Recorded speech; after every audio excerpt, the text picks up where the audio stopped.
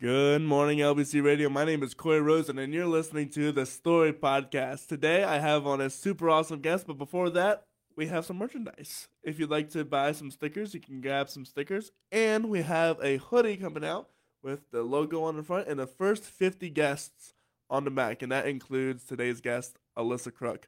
Alyssa got her start in the EPAC Kids for Kids production, The Jungle Book, as Ka the Snake at the early age of 8. So you could say she caught the bug early on. She grew up performing on the stages of EPAC, Rainbow Dinner Theater, American Music Theater, and the Dutch Apple. Recently graduated from Muhlenberg College with a double major in theater and English. Alyssa is currently working the season in the new entertainment department at the Strasbourg Railroad in various roles, including that of the company's fight captain. You can find Alyssa and her work on her Instagram at _Alyssa Crook. That's CROOK _. And you can find her at a website, alyssacrooktalent.com. Alyssa, how are you doing today? I'm good. How are you? I'm good. I nailed those pronunciations. You did. You got them perfectly. I don't know what you were worried about. Oh, well, you see, it's just a talent of mine. Oh, absolutely. It is not absolutely. Any guest that's come on here before was like, shut up. You struggled so. I struggle. There was anyone who has like a bunch of names to list out. I'm like, oh no. Just names after names. Names after names, and it's like all the pronunciations you would never ever think of. Like we had this conversation about Strasbourg or Strasbourg. Yeah. Everyone calls it. You know, people in Lancaster get riled up when people say Lancaster instead of Lancaster. Yeah, right. But it's Strasbourg instead of Strasbourg. Yeah, it's that Pennsylvania Dutchy thing. Yeah. That's so interesting. So what got you inspired to do music? You were in the Kids for Kids program at age 8. What was it for you that got you inspired into musical theater? So I think the very first thing was, oh gosh, I was 4. I went to see the Nutcracker, the ballet, the Tchaikovsky piece. And I looked at my mom and I was like, I want to do that. So she put me in dance classes and I did the Nutcracker. So from very early on, I was just constantly with the music and movement. That's just always been part of my life. And then a dance teacher I had was like, you should maybe do this. So she told me to audition for the Jungle Book, and I did. And I just, from that moment, I was like, okay, yeah, this is it. This is the thing. Yeah, that's awesome. So what was it like to dance as like a 4 or 5-year-old? Probably not good. Probably. But yeah. Good enough for them to say, you can do this. Exactly. Good enough for them to be like, you can walk on stage, carry this. I was an angel in the Nutcracker. Oh. So I carried a little LED candle on stage, and then I did a little twirl and I walked off stage. And that was your extent. That's the extent of my 4-year-old performing experience. I've seen the Nutcracker. They do some insane things in the Nutcracker. Yes, they do. Have you ever done any of those more insane things? I did he has his own studio now, Victor Ulowen. He's a ballet teacher in the area. But before it was his studio, it was the Lancaster School of Ballet, and he would choreograph the Nutcracker for them every Christmas. Mm-hmm. So I did it until I was like 12 or 13. So I did everything in that that ballet you can that isn't on point. It isn't on point. Yeah. So I did it all. And for those who don't know, on point is when you're on like your tiptoes, right? Yes. Yeah. I have the excruciating hard thing. I struck a nerve. I could tell. Not to throw anyone under the bus, I don't know, but when I started point at Lancaster School of Ballet, they wanted us to soak our feet in pickling spice to toughen them. I didn't do that, but they expected some insane things for you to do to your body in order to do it, and I have very weak ankles, so I did it for like 2 years, and then I sprained my ankle pretty badly, and I was like, yeah, we're done. Yeah, I'm sure on point isn't for everybody. No. I see some of the dancers, and they're like, it looks uncomfortable. Oh yeah, absolutely. I mean, it gets to a point where you kind of can just like do it. Yeah, ignore the pain, but then you're done, and then you take them off, and you're like, oh, ow. Oh, ow. Oh, that hurts. Oh, yeah. Yeah. Right. That's pain. It was like me walking around. Did you ever go to Roots and Blues this past weekend? I did not. Oh my gosh, you missed out. For those who don't know, Roots and Blues is one of the coolest. Now I can officially say it because I played at Roots and Blues. Ooh, okay. Not really. I just went on a jam session, so I technically played. Technically. You played there? I did. It counts. It counts. But so it's this weekend, this past weekend, Friday to Sunday, a little bit of Friday, but not all of Friday. But it's performances all around the city. So Telus, the Holiday Inn, the Marriott, the Convention Center, the Village, and I think the Elks Lodge was also there. And Zootropolis was also a part of it. There's performances going on all day at all of these different venues. And it's all based on like roots and like blues. So it's like all festival, all folk music, all like jazz, blues, all citywide. So there's like big brass bands and there's like there's trumpets and sousaphones everywhere. And it was so cool. It was amazing. And I doing this podcast, I wanted to hit every single one of them. So I'm sat here trying to figure out, okay, how can I catch the end part of every single set ever here?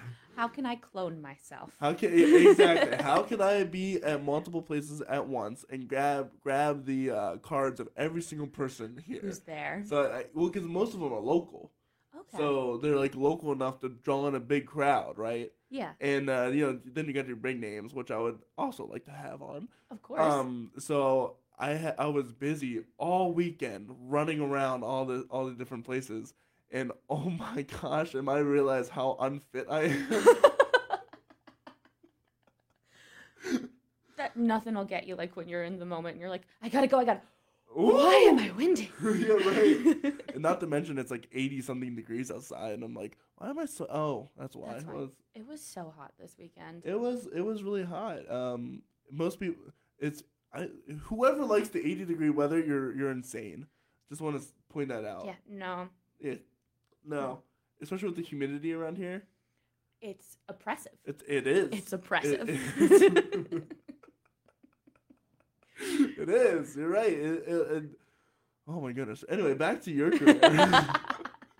Okay. We can talk about the oppressiveness of Lancaster heat more. Well, listen, that's only goes so far. That's true. Because then we have to talk about the oppressiveness of the cold as well. That is true. It gets frigid. But I'd rather the cold than the heat any day. Yeah, I'd rather put more layers on. Because there's only so much you can take off. Exactly. Right? And that's socially acceptable. Also true. So, growing up, you did Ka. What was that like for you? That's like a lead role in the Jungle Book, isn't it? Yes.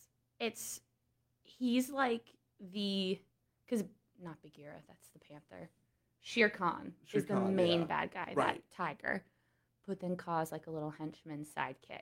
Yeah, because he's a bigger character in the musical than he is in the like movie, right? Not really. Oh, they're not. I am mistaken. He like comes on, sings his little hypnosis song, and then is done. Oh, but so it is like the book. Yeah. Okay. But like I got thrown into a bunch of like group numbers. They're like, sure, let's put a snake in here.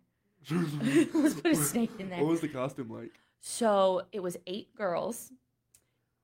8 of us. Or was it? I think it was 8. Was it 6? There was a lot of young girls. And we all had black leotards with like snake skin fabric like draped over us. And then we all had hula hoops that we looped around each other to make like segments. Gotcha. So when we moved, it was like we were all connected like a snake. That seems very coordinated for young people. Yeah. Yeah. Then we had to do choreography with the hula hoops, and it never timed out. Like we'd do like jump rope with the hula hoops, and somebody was always behind someone else. Does anybody ever trip and fall on stage? So at the end of the number, we all put our hula hoops around the kid that was playing Mowgli, and we would pretend to like pull like we were constricting him. Yeah. And there was one day we got him so low on his legs, we lifted him up, and then he fell. The poor kid. And of course, the adult in the room was like, no, no, no, no, no, no. We can't do that again. Right. But yeah, we pulled to everybody just in different directions, went, "Huh," and he lifted off the ground. Yeah. Oh, that's funny. Yeah. It's one of those moments in the moment, you're like, but now you're looking back at it, that was hilarious. Yeah, in hindsight, it's so funny. You know, as an 8-year-old, I was like, uh-oh. Yeah, right, like, oops. That wasn't me. It was the other 7 girls. It was the other 7 girls. It wasn't me. I'm the lead here. Yeah, unfortunately, it was not unfortunately. Fortunately, it was not my fault. You're like, unfortunately, I didn't do it. Yes, unfortunately. If I had, it would have been worse. If I had, you would know. Yeah. So what was your movement from there? From there, I did EPAC's Kids for Kids almost every Christmas until I was 14, 15. So I did like Seussical and Beauty and the Beast and Bugsy Malone. That was a fun show. What's Bugsy Malone about? It's about, so the kids version is different than like Obviously. Actual Bugsy Malone. Right. Yeah. So Bugsy Malone is a gangster. Yeah, who gets involved, like, he falls in love with this girl who's like a jazz singer in a club. I played a flapper in the club, so I just, got to have fun. It was very good music. Like, I'm sure. It's a good show, but yeah, instead of the bad guy selling guns, he makes pies. He makes pies and sells pies? Yeah, and everybody, when we would have fights, everybody would shoot each other with silly string instead of weapons. I mean, that's fun. It was fun. I'm sure a lot of very chaotic. It was very chaotic. Hard to stay in character. I was so young. There was no character. Yeah. That's fun. It was really fun. Have you ever seen the actual version of the show? No? Nope. Because I don't want it soiled. For me, it's just about gangsters selling pies. That is a dream, isn't it? It's such a dream. Oh, to be a gangster selling a pie. It's honestly life goals to be a gangster selling pies. It's like Albert Costello. Hey, you want some pie? Exactly. Oh my goodness. So, did you go into high school and start doing theater as well? I did. So, I did. Was that my freshman year of high school? My freshman year of high school, I only did our play because I was doing Beauty and the Beast at EPAC during our musical. And then the following 3 years, I did all the shows. So okay. Our musicals were All Shook Up, which is all Elvis Presley music. Okay. Which was phenomenal. And now I'm a big fan of Elvis because I was put in a situation where I had to learn his repertoire. Did you see his movie? I did see his movie. What do you think? I really liked it. Yeah? I haven't seen it yet. I like Baz Luhrmann as just a filmmaker. So, and I love teen heartthrob Austin Butler. So I was very excited to see the movie. And then, first of all, his singing is impeccable. Yeah? Like, for the briefest of moments, I was like, oh, so they're just dubbing Elvis over him. And then I realized, I was like, oh, no. He's singing. And the impression is very good. Wow. Yeah, and his singing is also very good. That's what I thought when I saw Elton John. When it's, what's his face? Name? Yeah, I know. What's his name? It's not Torrin Wells. Terrence something. Yeah. Eggy is the only thing in my head from Kingsman. Right, well, but it's not his name. He's like the gorilla from Sing. Did you know that's how we got the gig at Elton John? Really? Yeah. That's how he got the gig to be Elton John in the movie. Was from that performance on Sing. As the gorilla? Singing or whatever song Elton John is sang. It was I'm Still Standing, I think. It was I'm Still Standing. And Sing, that's how he got. And he went on tour with Elton John and did duets with him. Yeah. I didn't know that. Yeah. I love that. I know. I just love Elton John.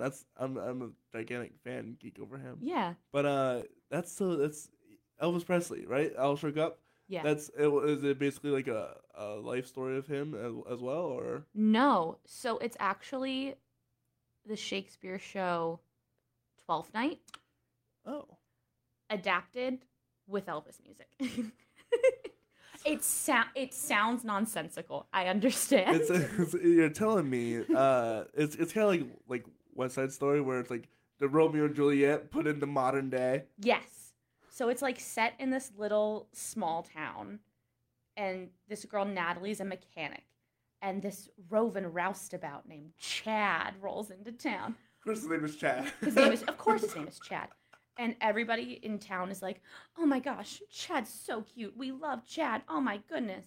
Well, the show starts with Jailhouse Rock. He gets out of prison and he's like, I'm going. It's kind of like Bye Bye Birdie almost. It's very Bye Bye Birdie. Yeah. And then he comes into town and he's like, come on, everybody, let's dance. Let's have fun. It's also like Footloose. It's also, well, my character was the mayor, and I was like, nobody can dance. You're all. So it's Bye Bye Birdie and Footloose together. Yeah. Oh my gosh. I was like, no one can dance. This is terrible. You're all depraved. And so everybody like falls in love with the wrong person. Right, of course. And the lead Natalie, she dresses up as a boy to get closer to Chad, and then he's like. He's in love with this one Chad's in love with this one character, Sandra, but then he's like, do I love Ed, who's Natalie in disguise? And so then he's like, I don't know what's happening. And it's such a fun show. It's so good. It sounds like I've got to see that one. And if you can listen to the cast recording, the original Broadway cast recording of Can't Help Falling in Love, it's so good. It's like that song is beautiful. Yes. And then the arrangement they did of it in the show is just chef's kiss. That's awesome. Yeah. That's so. Because I don't like Bye Bye Birdie. I can't see why not. I don't know why anyone would dislike Bye Bye Birdie. Oh. It's a lot. It is a lot, but I love Footloose. Footloose is great. Yeah, so I'll have to check up all Shook Up. It's fun, and it's Elvis music. So there's right, exactly. Yeah, but that can be a good thing and a bad thing. That is also true. So that is also true.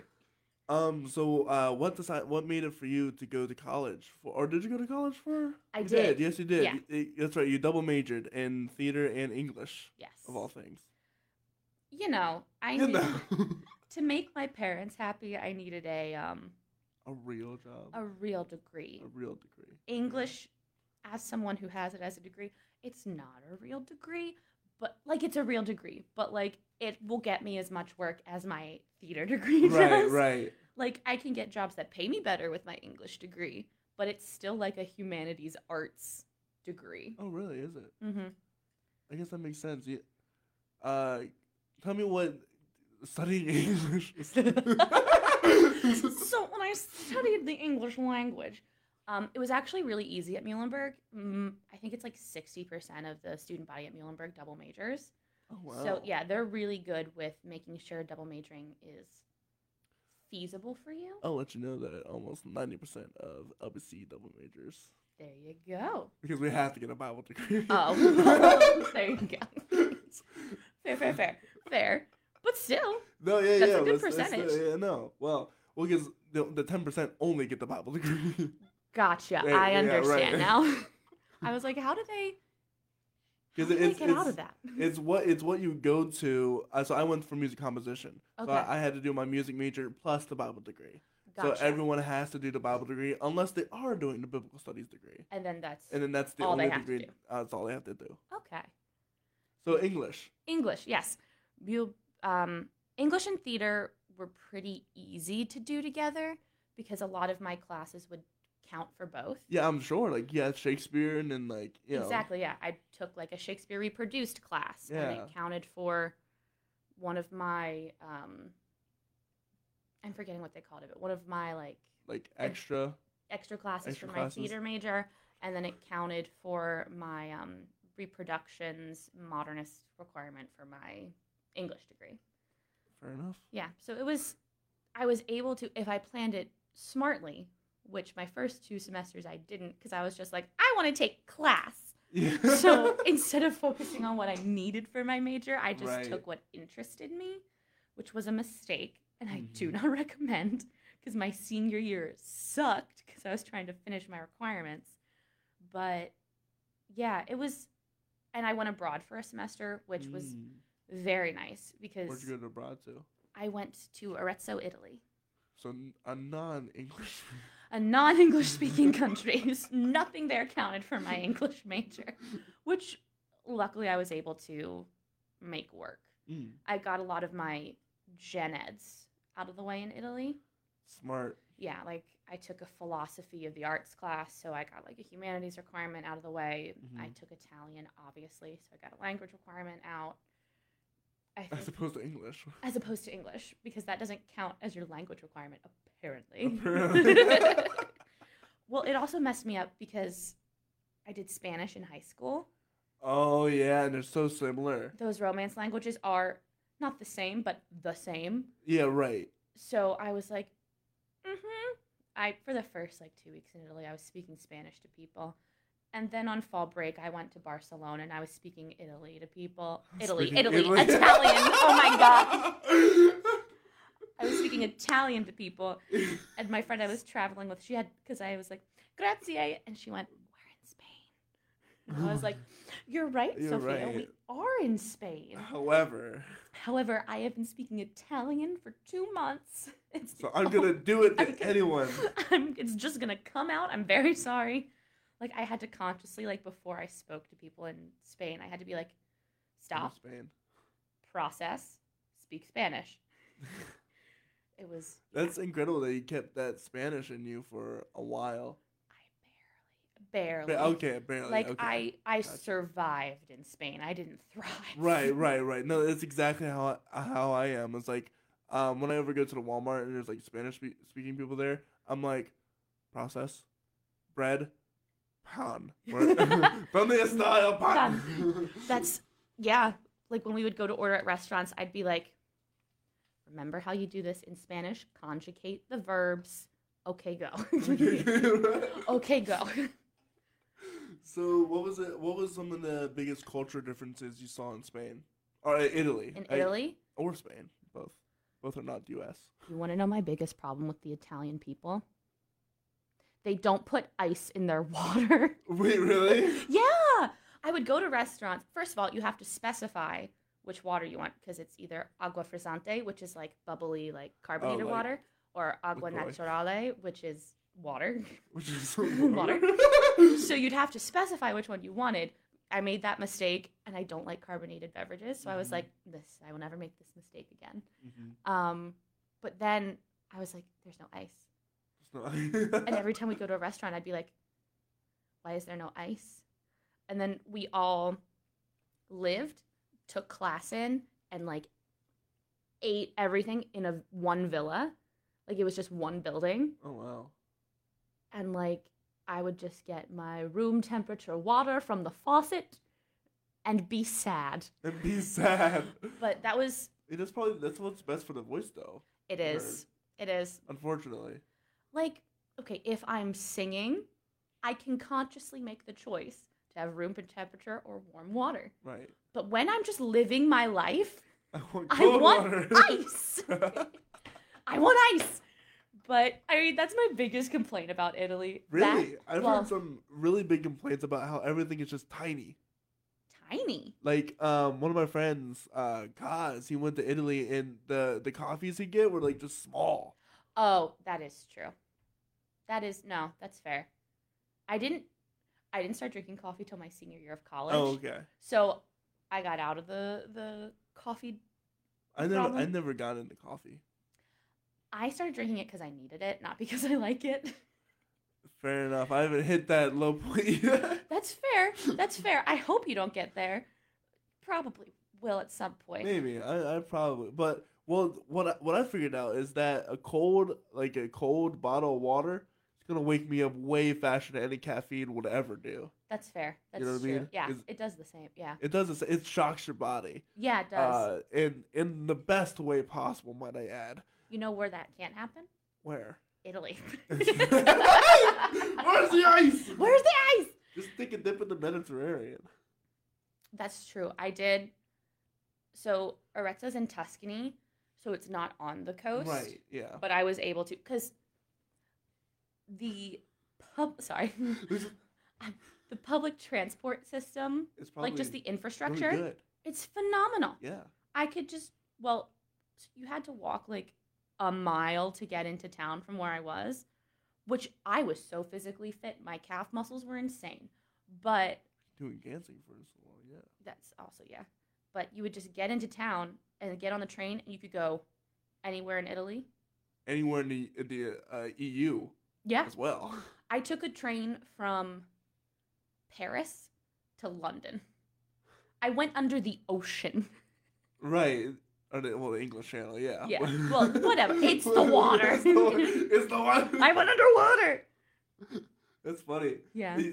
I feel the same way about taking the tunnel to the Chesapeake Bay Bridge. Yes. I went under the ocean. I'm like, I'm underwater. I'm under the sea. Under the sea. That they had this cool little app too on the train that I could download. It was for kids, but I did it.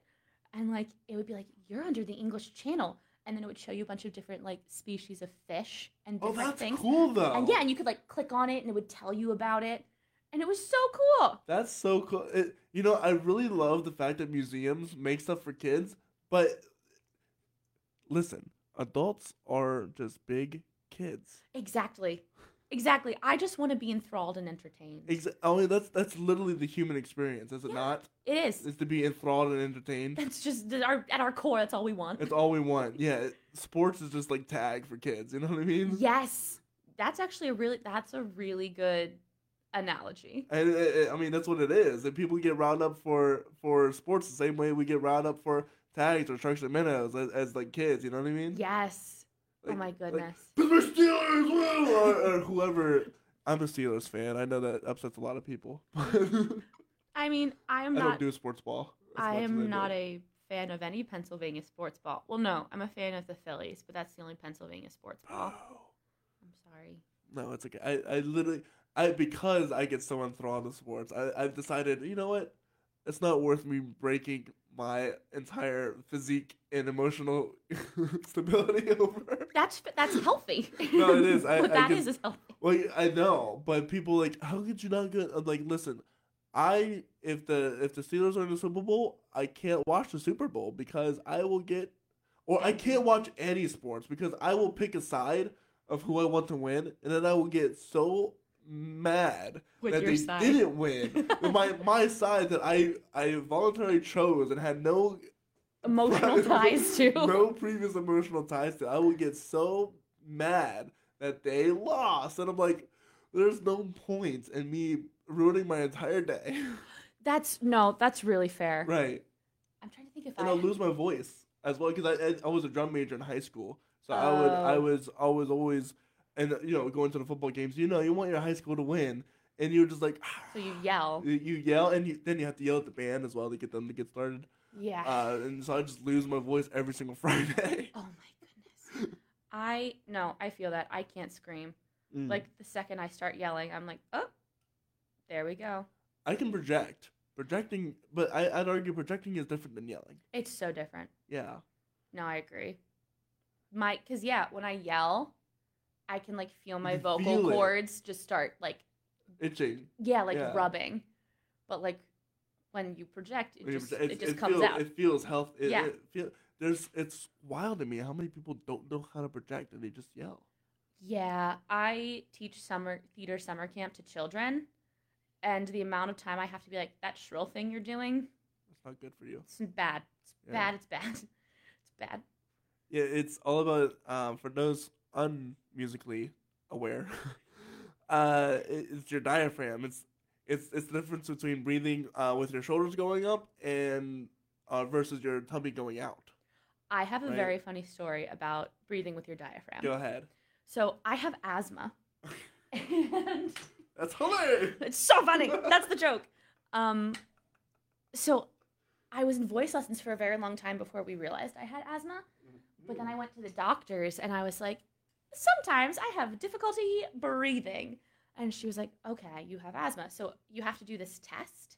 every now and again so they can see like what severity your asthma is, where they like give you a little thing you hold in your hand and it has a mouthpiece and you blow into it, and then there's birthday candles on a screen and you have to try to blow out all the birthday candles on the screen based on your breath. It's strange. Yeah, that sounds... And when I was a kid, I kept thinking like, I'm not using my diaphragm and my breath support. That's why I'm not blowing these candles out. So there was one day where the doctor was like, okay, do it. And I was like, cool. So I breathed in with my diaphragm and I did it. And I did not get any. Well, I got candles, but I did not get a lot. And I kept insisting that I do it with my diaphragm. And my doctor was finally like, can we just do it one time? Where you just do like a big breath that's not the slow inhale with your diaphragm. Right. And I was like, okay. And then I blew out more candles that way. That's so interesting. Yeah, but as a child, I was like, no, medical professional. No, I need to breathe with my diaphragm. My teacher told me that I need to breathe with my diaphragm, and that's how I get the most breath ever. Exactly. I was like, you want me to sustain this to blow out all those candles? You want me to go forever? I can do that. You just need to let me breathe correctly. Yeah. That's so funny. Yeah. So, what was your theater experience like in college?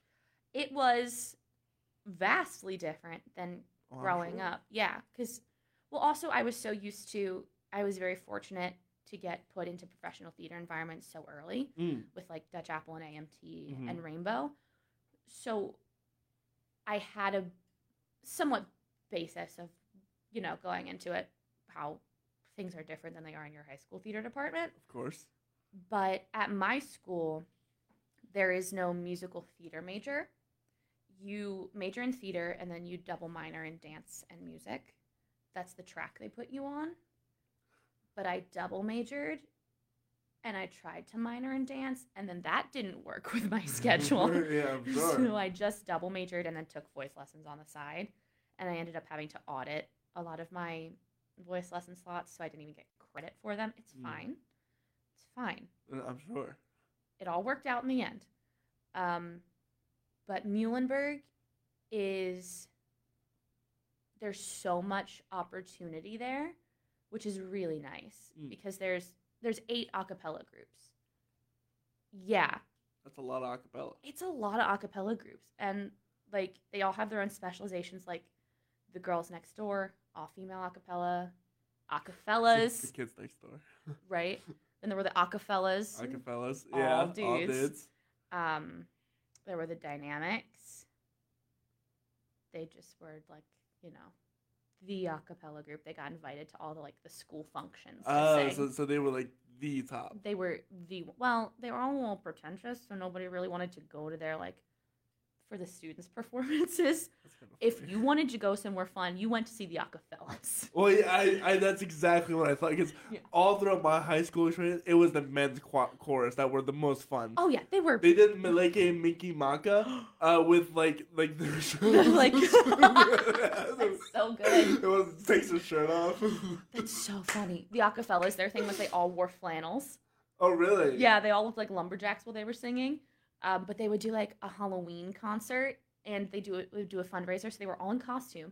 But then you could pay to pie a fella in the face as they were singing. It was phenomenal. I'm sure it was the best college experience. No, it's always funny to me where the guys will do something really funny, but I'm curious why the girls don't. Do you have maybe any insight into that? Is it just I just don't want to get up my makeup all pied up? That also probably because I don't know. I don't want to speak for the Girls Next Door, but in your personal opinion. In my personal opinion, I'd be kind of hesitant to just let somebody pay to come up on stage and assault me. When you put it that way, I guess that's fair. Somebody might just get a little carried away. That's fair. That would make me a little nervous. I guess that's fair. Probably that is a factor. Did you ever pie one of the fellas in the face? Absolutely, I did. Absolutely, I pied a fella. Absolutely. So many. I don't want to do it, but I will gladly. Oh yeah. So many of my friends were fellas, and granted, most semesters I was broke, so I didn't pie fellas. Right. But there were my friend Chris, me and my roommate Lydia both bought pies, and we went up and we got them on both sides with pies because And then they keep just going on. Oh, of course, they just keep singing. There's got to be some. I hope there's some video out there. Oh, absolutely, there has to be. I want to see it. Oh yeah, it was. I mean, Snapchat was very large when I was in college. Of course. So then, like the next morning, because yeah, right, you would just see all the videos of all the fellas getting pied. I wonder how it inhibited or encouraged their singing in one way or another. I mean, depending on placement of the pie. Right. You just can't. Yeah, right. I guess. Yeah. Was it just cream? Like. Yeah, it was whipped cream in a pie tin. Yeah. Yeah. So just right in the face. It was that's so good. funny. It was phenomenal. I think that was the most fun the most fun thing any of the acapella groups did. Well, I mean, what more do you want?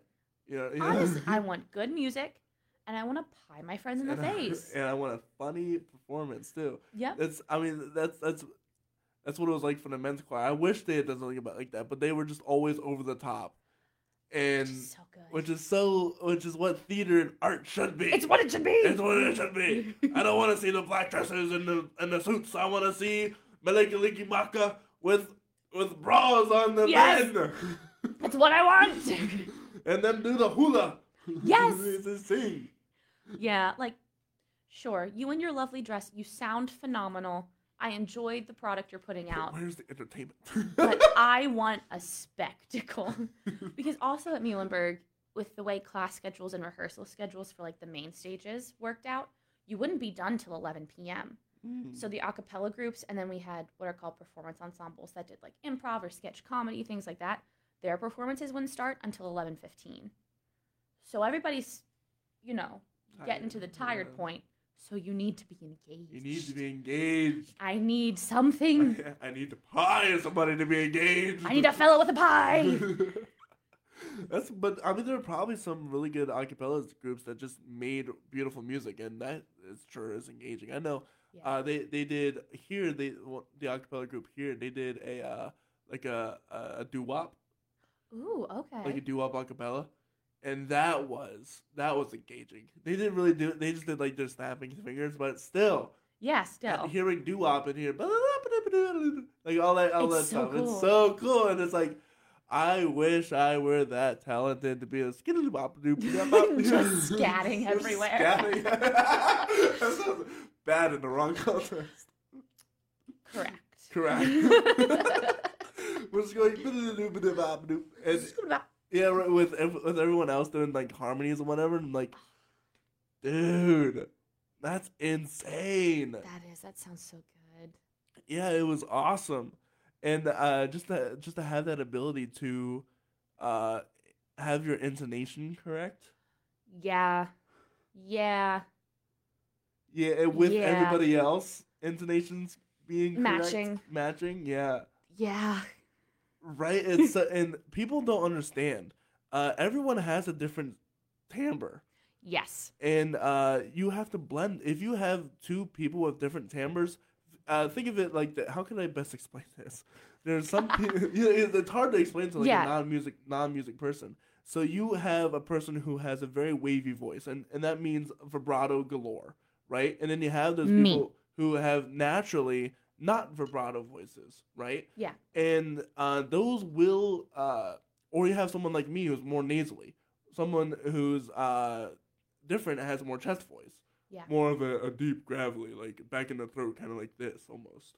And that's not where my voice sounds. My voice is all up here, especially because my sinuses are being intact.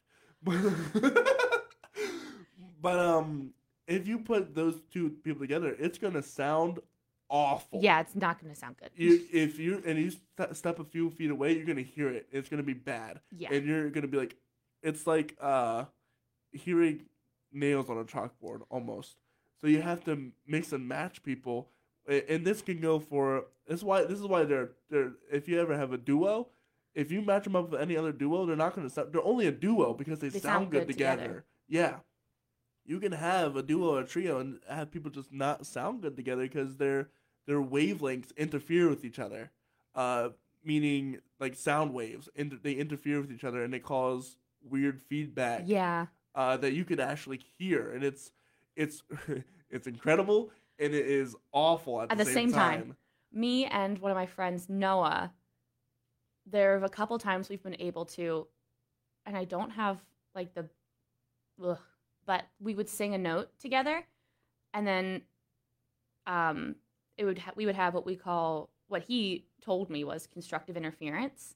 Yes. So we could hear like our waves kind of battling each other. Yeah. And we both just were kind of like, what is happening? Yeah, because, I mean, even when you're singing, you can feel it. Yeah. And when you're singing next to the person who has the weird weight, you have a weird wave width. Yeah. And you can hear, and you're like, yeah, and I was what is happening What is here? going on? Yeah, that's why placement is so important in choirs. Yeah. Don't think of placement in choirs as if, oh, I'm first chair and second chair. That's not the reason at all. Yeah, it's because of who you're next to. And it's because of the wavelengths. So they what they try to do is match the wavelength closest to whoever's next to you, and to make a better sound overall. It's not because you're better or worse than whatever, like I thought it was. But it's more attuned to your voice specifically, how it sounds next to this person versus that person. Yeah. Because it matters. It matters so much. And like some singers, once you're trained well enough, you're able to manipulate that and able to blend with more people more easily. Mm-hmm. But it's something you have to have an ear for, and you have to be able to just do it. Yeah, and it's so people like, what do you mean do it? It's literally you just do it. and because it's so the changes you need to make in your own voice and throat and tongue, soft palate. Yeah. So minuscule that you can't explain it. And there's no, here, let me show you. Yeah. Go into your mouth. You just have to, you have to feel it. You have to feel it, and you have to know, okay, that's what it is. And like voice teachers, voice coaches, they can help you, tell you what sensation you're supposed to have, help you with placement, but everybody's instrument is different. So while you can have coaching to help you get to that point, it's still that thing of you have to play and figure it out for yourself. I can't tell you how important it is to practice by yourself if you're a vocal major. Yeah. Because it's only there where you have to literally, you're going to break your voice and build it back up. Yep. And that's when you figure out, oh, this is where I need to be. Because you can start to feel the resonance in your own head. Yeah. And you can start to feel the resonance in your chest, or when you're doing your chest voice, versus you can feel it here when you're doing it here. When everything buzzes, yeah. Yeah, you can feel. Yeah, it is the craziest thing. It's something you have to tune yourself into, because we do it all the time without realizing it. Yeah. And that's the thing, because you do something so over and over again, it becomes numb, you're numb to it, right? Yeah, it's just automatic. It's just automatic, and you don't think about it. But I know, because I can feel it, and I know what it feels like. I know I'm buzzing way up here because I'm speaking way up here, and I didn't know that until somebody pointed it out to me. Yeah. And you'll never know that until you figure out, oh, now I can feel it down here, and oh, now I can feel it up here. It's the voice is so crazy, and it translates into acting too, because like my voice sounds like my voice sounds. Yes, it's high, it's kind of pingy, and in my acting classes, I would get put in roles where my professors would be like, try playing with your lower register, and I'd be like, okay, oh yeah, sure. So then I would try to use those techniques I learned in voice class. Your lower register? Oh no, this is not. Oh, like I don't know. It's like kind of lower a little bit. I don't know. It's a little lower. But it also is slower than how I normally talk. Yeah. Yeah. So when I would play with my lower, because also I didn't want to hurt my voice by just pushing it down. Yeah, and that is a worry. Yeah. So I had to get creative with, this is how I sing. How can I translate it into how I talk? For these professors who know how I speak but want something different. Yeah. That's so interesting. Yeah. It is true. Like, I'm trying to speak down low here, you kind of have to force yourself. Yeah, it's like a little bit. You just kind of, yeah. Yeah, it was a weird cadence, yeah. Yeah, And, because whenever I talk low, it's slow. I almost sound like Obama. Like the way his cadence. Yeah, he has that slow cadence. He has that slow cadence where it's like, and then I will, you see. Yeah. That's one thing I always found kind of funny of Obama. Was his cadence? Yeah. Yeah, because it was always we're gonna do this and we're gonna do this and it's kind of funny to listen to sometimes. Anyway, back up here. Okay. So yeah, let's do that. And It's- talking hires, I don't know. For me, it's so much easier. it is. It really is. I think it's because you just throw everything up into your mask, and it takes a lot of pressure off the vocal cords. Yeah, and I'm naturally a high. I'm like a tenor one. Okay. Because I can't hit a C below middle C, Okay. which is a limited range for a guy. Yeah. Yeah. So but I can hit everything up, but my falsetto doesn't start until like halfway up the treble clef, Okay. or even more. So I have a wide range upwards, not so much lower. Unless I start like doing like the Mongolian deep like throaty singing with the two tones.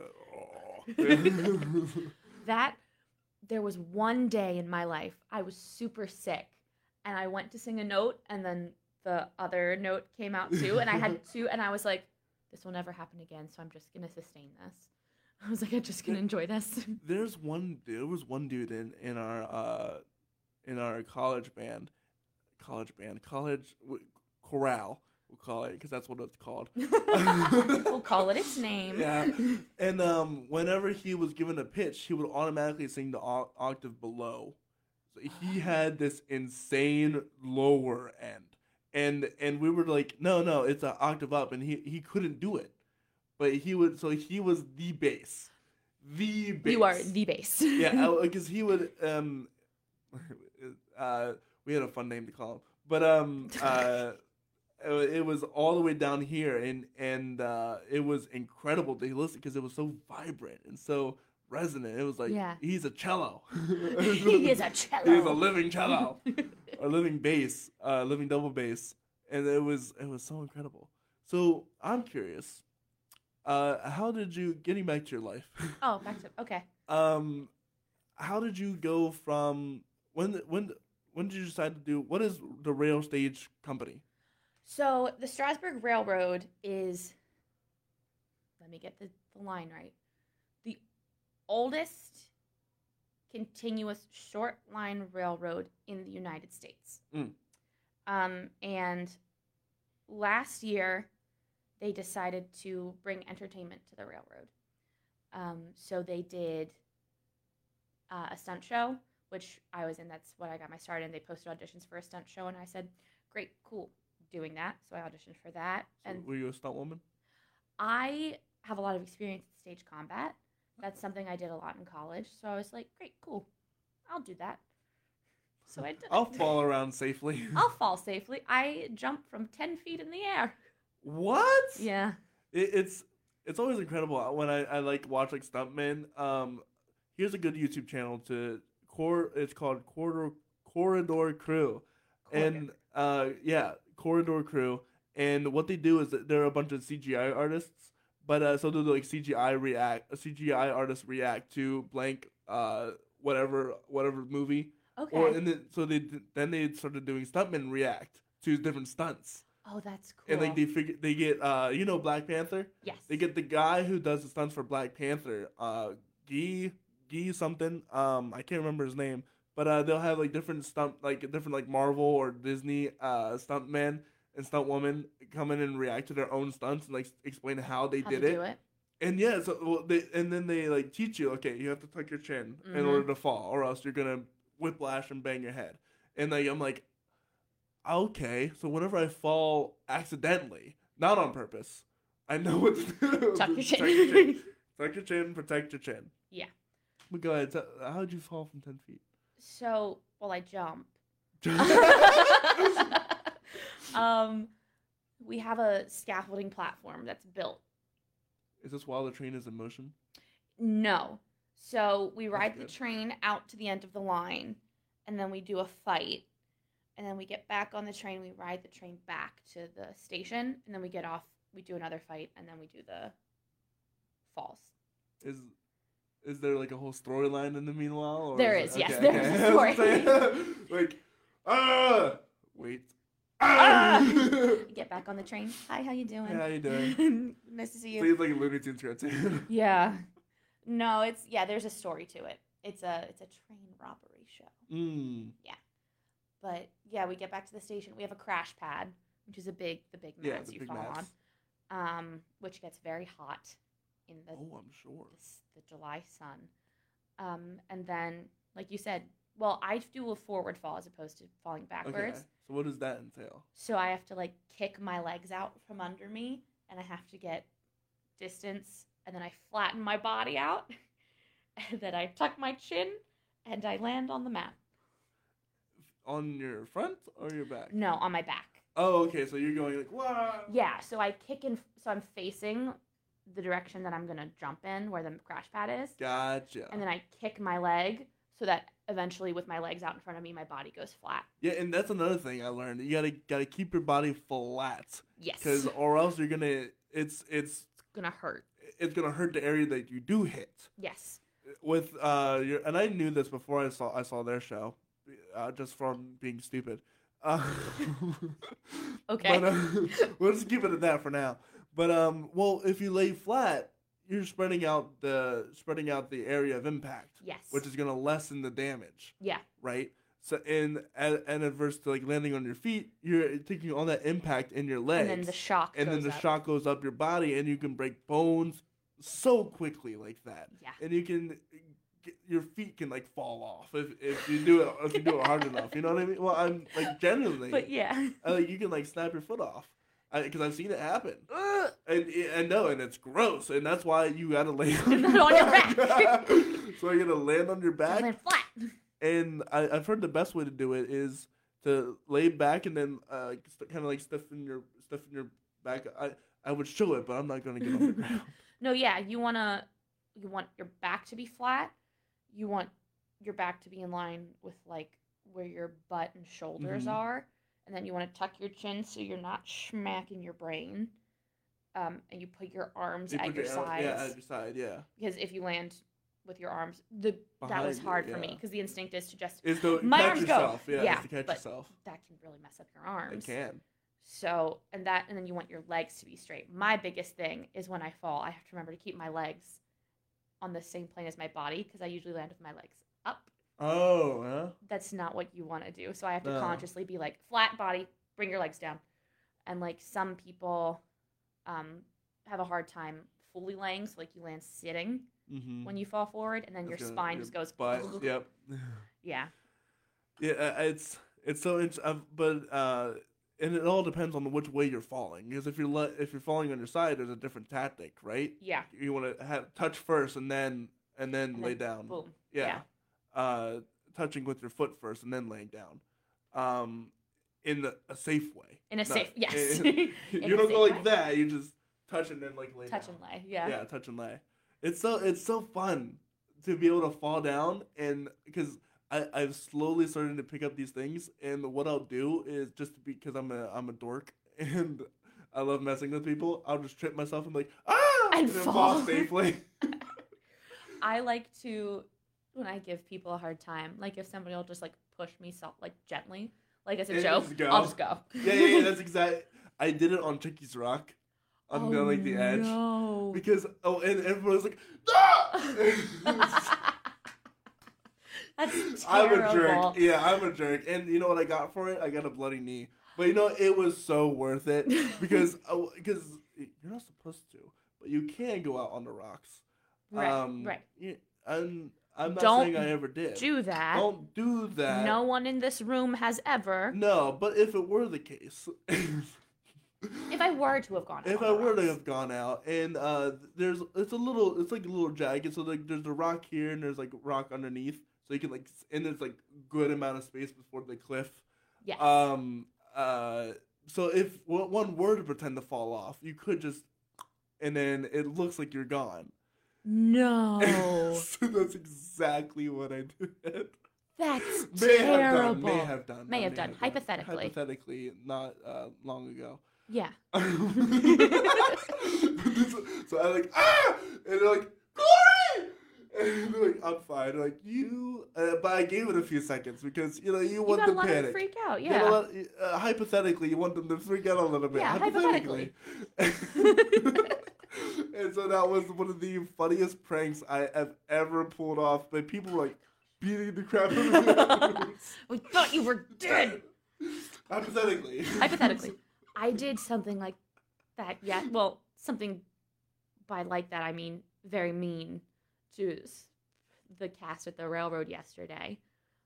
We had an injury in the cast, so we took him to urgent care, and then it wasn't anything major. It was something he just needs rest to heal. Right. But I texted our group chat, and I was like, so Griffin broke his sternum. And the entire chat was like, what? What's going on? Oh my gosh, how did you do the show today? Are you... And I was like, yeah, there's a hole in his sternum. And they were like, what? And then our company manager was like, it's gushing blood. Or no, it's bursting with blood. And they were like, the internal bleed, how did that happen? Oh my gosh. And then we were both like, no, he's fine. He just needs to rest. And everybody was so mad at us. It's always really funny, like, because oftentimes, like, it's simple injuries that, but you can make them sound god-awful. So bad. And, for example, something I did do, not hypothetically did, but something I truly did do. You did actually do. I did actually do, was I sprained my ankle. And people sprain their ankles all the time, right? But what I did to do that, my foot should be in pieces. What I did is I went ice skating, of all things. Okay. And I'm a pretty good ice skater. I can't do I can do twirls, but I can't jump and I'm not a fancy skater. I can ice skate, you know what I mean? Yeah. People say they can roller skate, and then there's people who can roller skate. Yeah. I'm one of those people who can roller skate, you know? Yeah. But for ice skating, I can roller skate. Okay. Ice skating, otherwise. Well, it's a bunch of fun. It's something I grew up and doing camp at a skate rink. Okay. You do skating. There you go. So I was trying to be fancy at this unfancy skate rink, and at an unfancy skate rink, they don't make sure the ice is nice and smooth. Oh no! And no Zamboni? Well, they had a Zamboni, but it was every like few hours or so. So it was a long time until the Zamboni got around to make the ice real nice and shiny and smooth. No. But if you know anything about ice skating, it needs to be smooth, or else you're gonna have problems. Yeah. And what happened was I went to go for a sharp stop, and with both feet, and I've done this many times, but this time because the ice was not smooth, my ankle, instead of going like this, went like, and my entire body went the other way. Oh. Yeah. No, gross. No. I know. I've seen people do that, and they have a bone popping out. Yeah, right. So I heard a crack, and I went down, and I'm like, this is it. This is the end. This is the moment. I have finally broken a bone. I haven't yet. But it felt really nice because it was like a pop, like a cracking of like a cracking of the knuckles kind of pop. So it was like, that felt nice, but I am messed up, and I know it. So I just sat there, and people were like, Corey, you okay? I'm like, yeah, I'm just preparing for the pain when I get up. Because, you know, when something is broken, you don't feel the pain until you sit on it or you touch it. Put weight on it. And I'm like, mentally preparing myself for the excruciating pain. And I just don't even want to look at my foot. I don't know. I can still feel it, so that's a good thing. But I don't know if it's attached to me or not. Oh. So just hang it. Oh. I wasn't prepared to look at my foot, because I'm also the same way. I'll get grossed out. So if I know if my foot's like if there's like a puncture out of my skin, and I'm on ice, so it's like slowly getting numbed. So I'm also like, okay, I'm getting numbed. That's probably a good thing. Yeah, I'm gonna just lay here for a little bit. This is actually kind of nice. I'm sweaty, and I'm on the ice now. I'm gonna stay here for a little bit. I'm just gonna stay here. This is where I live now. This is where I live. Well, and I stand up, and I'm like, oh, I can actually stand on it, and it doesn't hurt. So I'm like, but it hurt a little bit. Yeah. It was sore. So it just I ended up spraining my ankle. Okay. From all that, but going, it could be way worse. Yeah. Thank God I'm not way worse. Yeah. So, but people were like, "Oh, what'd you do?" I was like, "I attacked a bear." Fought a bear. Fought a bear. Won. Fought a bear. Won. All he did was just tap my ankle. That's all. That bear didn't know how to fight. Didn't know how to fight me. He went for my legs. Should have gone for the head. Yeah. Stupid bear. Stupid bear. I have a bear story, but that can wait for a different time. You have a bear story? I have a bear story. No. What kind of bear story? I slapped a bear. What do you want? You slapped it, like, in the wild? Well, yeah, it was trying to get in my tent. What do you want me to do? Okay. You didn't specify the scenario. One of my tent mates had brought food in the tent. That's a no-no. You don't do that. Yeah, you don't do that. So a bear, I'm a light sleeper. And, but a bear came around, and I was like, oh, shoot, that's a bear. But it was a black bear, so I knew I could get away with slapping it in the face. Because if you don't know, black bears, all you have to do is make yourself really big and go rawr, and they'll run away because they're really skittish. Okay. But grizzly bears, you have to act dead. Okay. Because if you challenge it, it will challenge back. But if you act dead, they don't eat dead things. Oh. So if you act dead, they'll just like rummage around, look at you, sniff, and then go away. If you're a polar bear, you're dead. Because polar bears will hunt humans, actually. Oh. Like naturally, they actually hunt humans. I don't know if you knew that. I didn't, and that's terrifying. That is terrifying. So if you're ever feeling like you're being watched down here in not the Arctic, it's definitely a polar bear. Yeah, that's if you're being hunted by a polar bear. He's like, I've seen you, and if you ever go to Canada and you come back here and you see flashes of white, it's that polar bear tracking you. Tracked me all the way from Canada. Got across the border. Yeah, well, it stuck its nose in, and it ran away. Yeah. Okay. So long bear story short. Yeah. Yes. But I mean, what else was I gonna do? You know what I mean? I don't want the bear rummaging around in a tent and like ruining my tent. No, that's fair. And the sad part is everyone slept through it because no one saw it. So it's like, oh yeah, you did that. Sure. When we were all asleep. I know what I did. Yeah. You guys are just because I'm a very people who know me know I'm a light sleeper. Like anybody who's ever roomed with me knows if you just open the door, what's up? I'm up. You're there. Bears make noise. They make grunting noises, and amongst the snoring, I could detect something was different. I could detect something was different. Well, I knew something was afoot, and it was 4 feet. I could. It was 4 feet. Okay. Well, I mean, it made the grunting noises, and it was louder than the snoring around me. So I woke up and to be quite honest, I was probably not even asleep because snoring is loud. Yeah. And I am a light sleeper. But anyway, bear story short. I punched a bear. Slapped a bear, whatever. Slapped a bear. I don't know. It was fun story, scary story, fun story. But also, you punch robbers? Do you stage fight? I am robbers. Oh, you are robbers. Yes, I am robbers. We play cops and robbers, and I'm the robber. I am the robber. Yeah, in our show, all the bad guys are ladies. Okay. I'm gonna close the door. Yeah, that's fair. I'll keep talking. I'll keep the people preoccupied. Hello, people. Yeah. So all of our bad guys are ladies, and then there's why? Girl power. Yeah, but also doesn't that give a bad impression on ladies though? It's all of them are stealing. Maybe they're all gold. They're literally gold diggers. Well, we do have our vigilante at the end is also a woman. Okay. So we've got a good guy lady. We got a good guy lady. Okay. We got a bad guy ladies and a good guy ladies. And then there's two U.S. All gold diggers. All gold diggers. Has that joke ever been made before? No. Well, you gotta do it. There's a twist in our show that I won't reveal. Okay. But there's. You gotta make that joke though. Oh yeah, we're all gold diggers. We're all gold. we have a prospector at the railroad who, just pans for gold.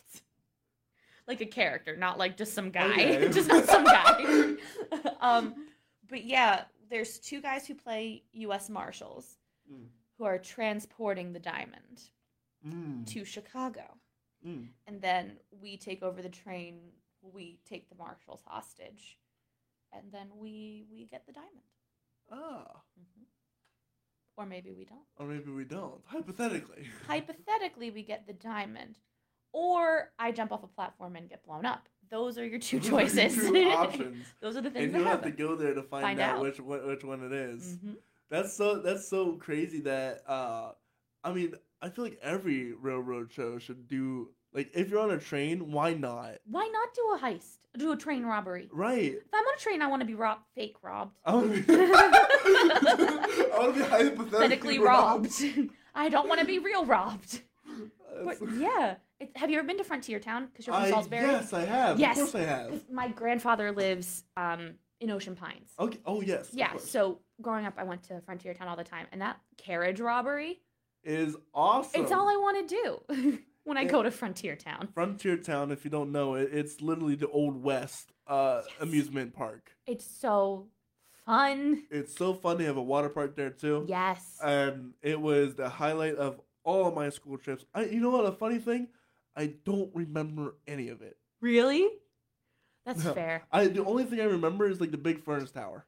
That I have memories of they would do that Wild West shootout show. I do remember on the main street. Yes, yeah. Now you talked about it. Yeah. Yeah, they would do the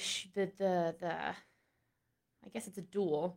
Their shootout show, and then I remember the can show in the cafe. Okay, I remember can dancers. Did they do gold panning there? Yes, I'm sure they did. do. Yeah. Okay, because I remember doing that. That must have been where I'd done it. Yeah. They have that little thing, and you pan for the gold. Yeah, you pan for the gold. I gotta go there again. I want to go to I told everybody at the railroad about Frontier Town too, and now they all want to go. I was like, we need to be more like Frontier Town. Well, because that's what it is. It's the old Wild West scenario, isn't it? It's phenomenal. It is. It's so fun. It's worth going and checking out. Even as an adult, I realize I gotta go to all of these places I went as a kid because I never really fully appreciated it. Yeah. And I don't remember them either. Yeah, I just remember having like a good time, and I had like vague flashes of like, oh, this happened there, but not the full. Have you ever been to a restaurant where it's like themed, where house versus house? Medieval times? No, well, kind of, but it's like a Romeo and Juliet kind of situation where the waiters, there's like different sides of the place, and on this side it's like the Capulets. And on the other side is the Romeos. I forget their Montagues. Montagues. And the waiters from either side will come to the other side and like mess up your food or like play with you. And so like some of them might spill water on you on accident. Like, and people know this is gonna happen. They go in expecting this. But some of them will just like insult you to your face. That's so fun. And yeah, and then there's like this whole battle like kind of going on. It's not really stage theater, but it's just like, the waitress will come over here and like insult you, pour salt on your stuff, or whatever. Just throw salt on your food. Yeah, and it's a fun experience. It's something I checked out in Pigeon Forge, Tennessee. Have you ever been to Pigeon Forge? I have not. I recommend. It's Ocean City on steroids. Okay. So it's where like Dollywood is at. Okay. Yeah, right. It's like Ocean City, but you have like there's a half full scale replica of the Titanic. There is a full scale replica wax museum of the not full scale, but it's gigantic of Mount Rushmore. A wax museum, and on that building they have Donkey Kong hitting on an airplane, and there's a full upside down mansion as well. Like, and when I say mansion, Imagine 2 of these campus buildings smushed together. That's how big it is. Oh wow. Yeah, that's how big it is. It's all upside down. It's called Wonderworks, and it's an awesome museum. There's a have you ever been to Rainforest Cafe? Yes. There's that, but for Jurassic Park.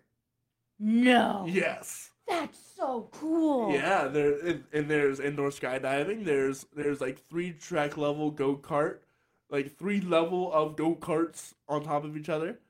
Yeah. So I gotta go to Tennessee. So you gotta go to Tennessee, and also there are boot stores where it's buy one get 2 free.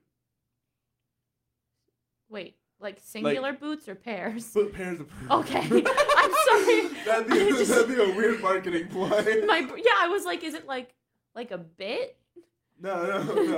But then I realized it's pairs. Yeah, it's pairs. So you get really good cowboy boots, like for $300, and then you get two free pairs. So it's basically $100 pair. $100 pair. Well, I mean, but they're really high quality boots. So it will be like a legitimate $300 pair of boots, but you just get 2 extras. That's awesome. I know. It sucks for me though, because I'm size 15, and that's hard to come by. It's hard to, yeah. But yeah, no, Pigeon Forge, and that's only half of the stuff. There's a building on its side, like a skyscraper, like on its side. And it's not a skyscraper, but like one of those like the Empire State Building, for example, on its side.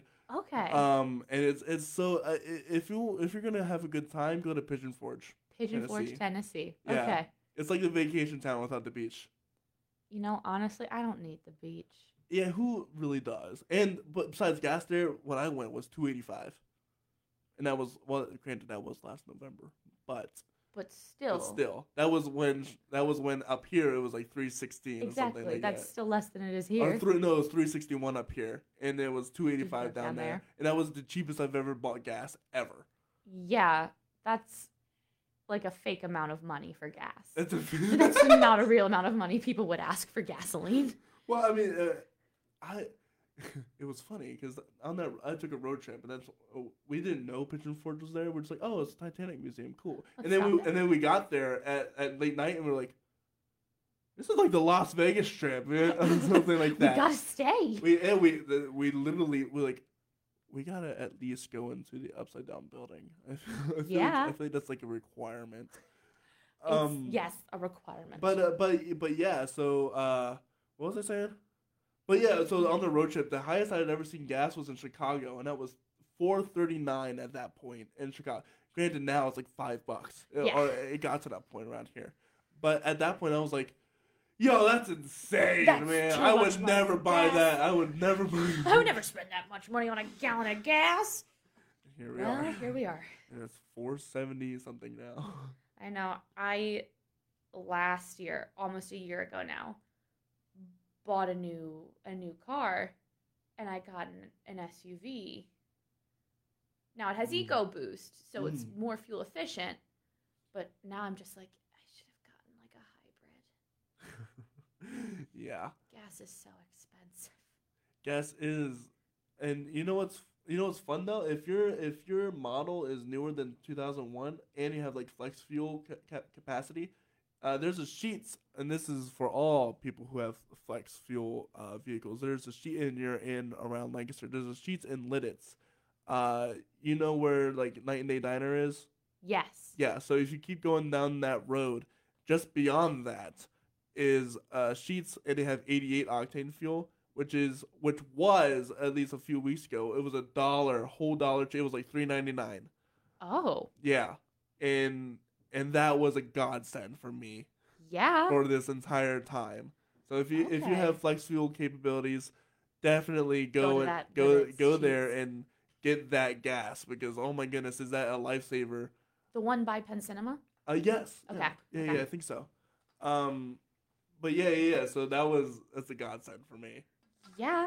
And I work right next to there, so. So you can just go. So I knew. You knew it was there. I knew it was there, and I was like, I gotta tell everybody and their mother. Everybody, go to this Sheetz in Lidditz. Because if you don't, it's gonna mess up your engine. But or it's not gonna be good for your car. I'm not a mechanic. Fair. But I'm Me saying, either. but those are the two requirements. That it has to be newer than 2001, and it has to be flex fuel capacity. Yeah. Okay. This is not legal advice. I'm not a lawyer. This is not legal advice. But that's what the gas station told me. So. Okay. So, if you're struggling, Drive dollar to cheaper. Yeah. Yeah. Because what I used to do was Maryland had gotten rid of their gas tax for a while, so it was like a good 50 cents or so cheaper down there. So I did the math, and it was cheaper for me to go drive down to Maryland and get gas there and then drive back up than it was for me to get gas at my local corner shop. Oh my goodness. And so that's what I did for a little while. Well, I mean, I was struggling. I'm still struggling. Yeah. But and I was willing to do. And I had living in Delaware or Maryland. I had known it was cheaper down. It was like at least like a 20 cents so cheaper down there than it is up here. Yeah. At least it had been until everything started nationalizing and becoming the same price everywhere I went, and that was upsetting. Yeah. Yeah, it is. Because at some points I would just go over to like Coatesville and it would be cheaper there than it would be here. than it was here. Yeah. And that was fun whenever I worked at Coatesville, but now there's no point. There's no point in driving to Coatesville. Besides work. And the awesome theaters they have there, like Revival Productions. There you go. Shout out to Heather Grayberg. So we have hit an hour, so we're gonna get off the radio. We have you didn't send me any songs of yours, did you? No, I did not. Okay. So what we'll do is we'll play some of my songs. Yeah. I wrote this song 2 years ago during the pandemic, and it was just a reminder of when everything goes away, it's God that remains. And with that said, this is You Remain. I hope you guys enjoy.